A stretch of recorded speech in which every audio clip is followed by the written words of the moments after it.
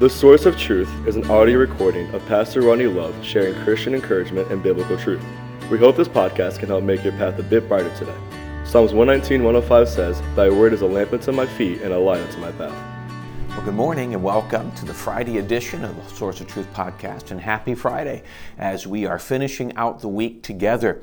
And I appreciate you taking time to join with me this week as we have been evaluating finishing the rest of chapter 3 of Ecclesiastes. And I hope it's been a help to you. I know studying it has been encouragement to me. It's been a help, sometimes even a challenge, and I hope that it's been a help to you as you follow along, and hopefully we can be an encouragement to you. Now, as we finish the week together, I invite you to join us Sunday. This coming Sunday, we will have our two services on Palm Sunday. We have our Sunday morning service at 10 o'clock. And so great time of worship. There's a children's church, and there's things in a nursery, and all that's available. There's even interpretation for the deaf, if you know someone like that. And then our Sunday evening service starts at 5 o'clock. And so both of those would be this Sunday morning at 10, Sunday night at 5. And we invite you to join us. If for some reason you'd like to join us, but you can't make it here in person, we'll be live streaming both of those services on our website at bensalembaptist.org, our Facebook page, or our YouTube channel. And we'd love to have you join us. Today we're going to finish up the last few verses of Ecclesiastes chapter 3. So if you're following along, we're in Ecclesiastes chapter 3. We're going to begin in verse 16. I'm going to read the section of Scripture, and then I'll go through and we'll unpack the few verses together. Verse 16, Solomon says, "And moreover, I saw under the sun a place of judgment, that wickedness was there, and the place of righteousness, that iniquity was there. I said in mine heart, God shall judge the righteous and the wicked, for there is a time there for every purpose and for every work. I said in mine heart concerning the estate of the sons of men, that God might manifest them, and that they might see that they themselves are beasts. For that which befalleth the sons of men befalleth beasts, even one thing befalleth them. As the one dieth, so dieth the other. Yea, they have all one breath, so that a man hath no preeminence above a beast, for all is vanity. And all go unto one place. All are of dust, and all turn to dust again. Who knoweth the spirit of man that goeth upward, and the spirit of the beast that goeth downward to the earth? Wherefore I perceive that there is nothing better than that a man should rejoice in his own works, for that is his portion. For who shall bring him to see what shall be after him?" So again, we continue. Solomon again, he continues to talk about the aspect of vanity and emptiness and things in this world. And one of the things that he's referencing, or the key things he's referencing in the last few verses here, is a level of frustration in the wickedness that he sees in the world. Now, you think about our world today, and there's no doubt there's a lot of wickedness, there's a lot of hate, a lot of injustice, and a lot of just enough to make you frustrated. It seems like good would prevail and bad would not. And every once in a while, the people who claim to really want to do the good, you find that they're kind of using it for their own right. And someone wants to do right, but it needs to be done their way. And it's easy for us to become frustrated looking at the world. It's not fair. You look at, we talked yesterday about kind of going to movies and fictional stories. You kind of go to superheroes. And the one reason we like going to these is because they often say the good always wins, the bad always loses, and you come the other end, thank you. But unfortunately in life, it just doesn't always happen that way. And what he's stating in here, it's a level of truth. One of the things that is so true in life today, and it can be discouraging, is the fact that you look at life and you see, why does it seem like the good just seem to get away with it? If they can afford a better lawyer or whatever, or they don't seem to get caught, or they know somebody, and it just seems like sometimes the good aren't always winning and the bad aren't always losing. And be very careful that we don't jump into what we call social justice. We can get really caught up, and I'm not against it. But as a Christian, our job is not to fix the social problems of the world from a political standpoint. Here's what I believe is the truth. Many people fall into the social injustices of the world because they haven't seen the true answer. The true answer is not in more money, it's not in better education, not in politics. I think there's some good in a lot of all of that. The answer is found in Jesus. And I know that sounds trite, and well, you're just trying to prove your point. Well, no, that's the truth. It is the truth. Whether we like it or not, it is the truth. And how do I know that?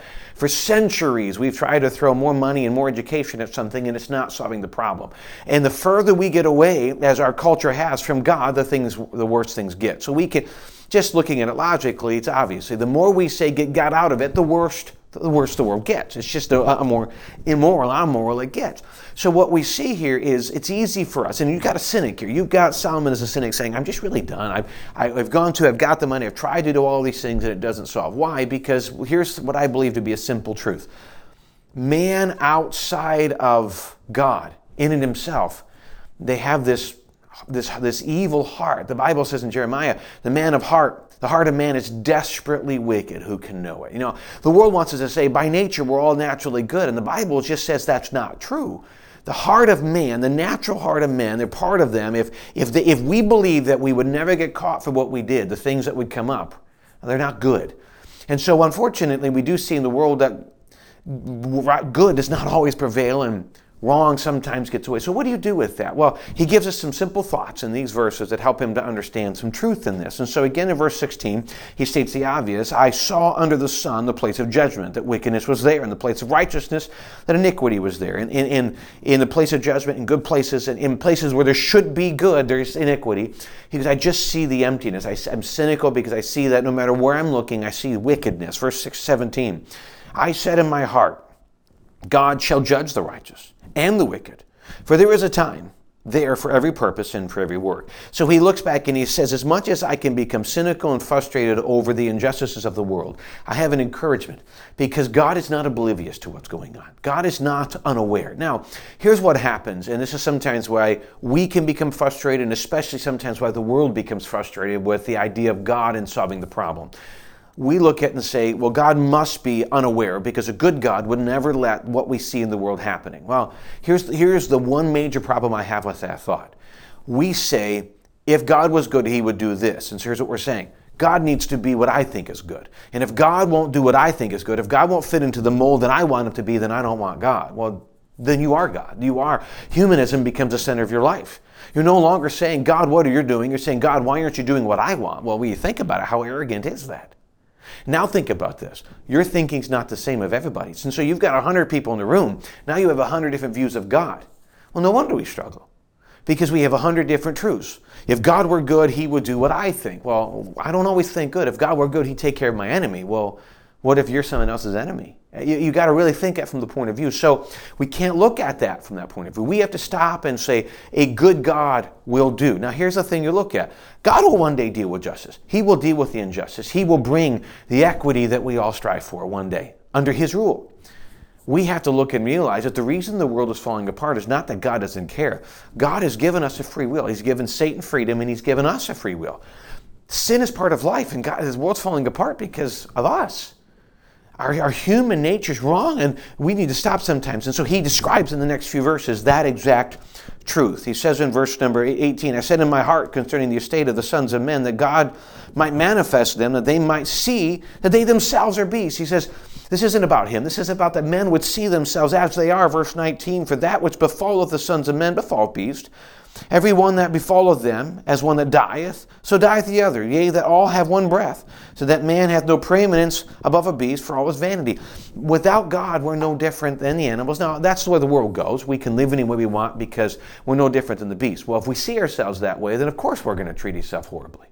He says we need to view, again, go back to seeing, if we look at the world from the human standpoint, we're going to struggle. We have to see that Solomon's trying to describe, this is the way man thinks. And this is why we struggle so much. So go to verse 20. I think in verse 19, for that which befall the sons of... No, I'm sorry, I was wrong. Verse 20, there it is.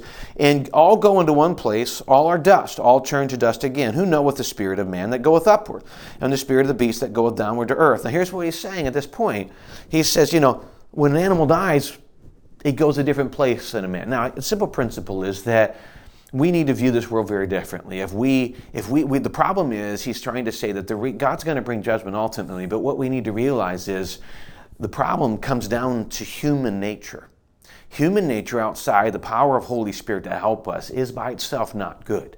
You say, well, I disagree with that. No. If I were to ask the question, if you could do anything you wanted, you would never get caught. The problem is we never run to the good we would do in that scenario. If we thought we never get caught, we generally run to the negative. So how do we come from encouragement in this? As we finish the week together, how do you find encouragement when this is horrible? One, remember, God is aware, and this is not how it ends. God's got a plan. God is going, all this injustice we see, God will punish it. God will deal with it. No, it's not going to be in our timing, because our timing means we want it done now. God will deal with it. In the same case, God given us an opportunity through his love to do good. So we do good, let God deal with the rest, and trust his plan. His plan includes giving people freedom, which includes injustice, unfortunately. So we do our best to be filled with the Spirit and to follow God and to let Him use us as good in this earth and not follow that natural and say, Lord, what can I do to be good? God's got a plan. He knows what He's doing, and He can use you to be part of that plan if you allow Him to. Focus on that. Focus on His good. And don't focus on, unfortunately, the negatives of the world that are there. God knows He's going to deal with it, and He's got a plan for us, even in this time of injustice. Thank you so much for the wonderful opportunity you've given to me this week to be part of your day, be part of your week. I hope it's a help. I hope it's an encouragement. One of the things I've learned in Ecclesiastes is we just have to look at it and realize that Solomon states sometimes life is not always easy. And I wish we can do our best to change that culture and be a good in that. But unfortunately, until God comes back, it's going to continue that way. But we can be part of the good, and God's put us here to do that. May we strive to do that. Again, thanks for joining us this week, giving me a chance to be part of your day and part of your life. It's a great privilege of mine, and I appreciate it. Again, I invite you to join us on Sunday, 10 o'clock in the morning, 5 in the evening, either in person or online, and we hope we can be an encouragement to you through that service as well. Thanks for joining us this week.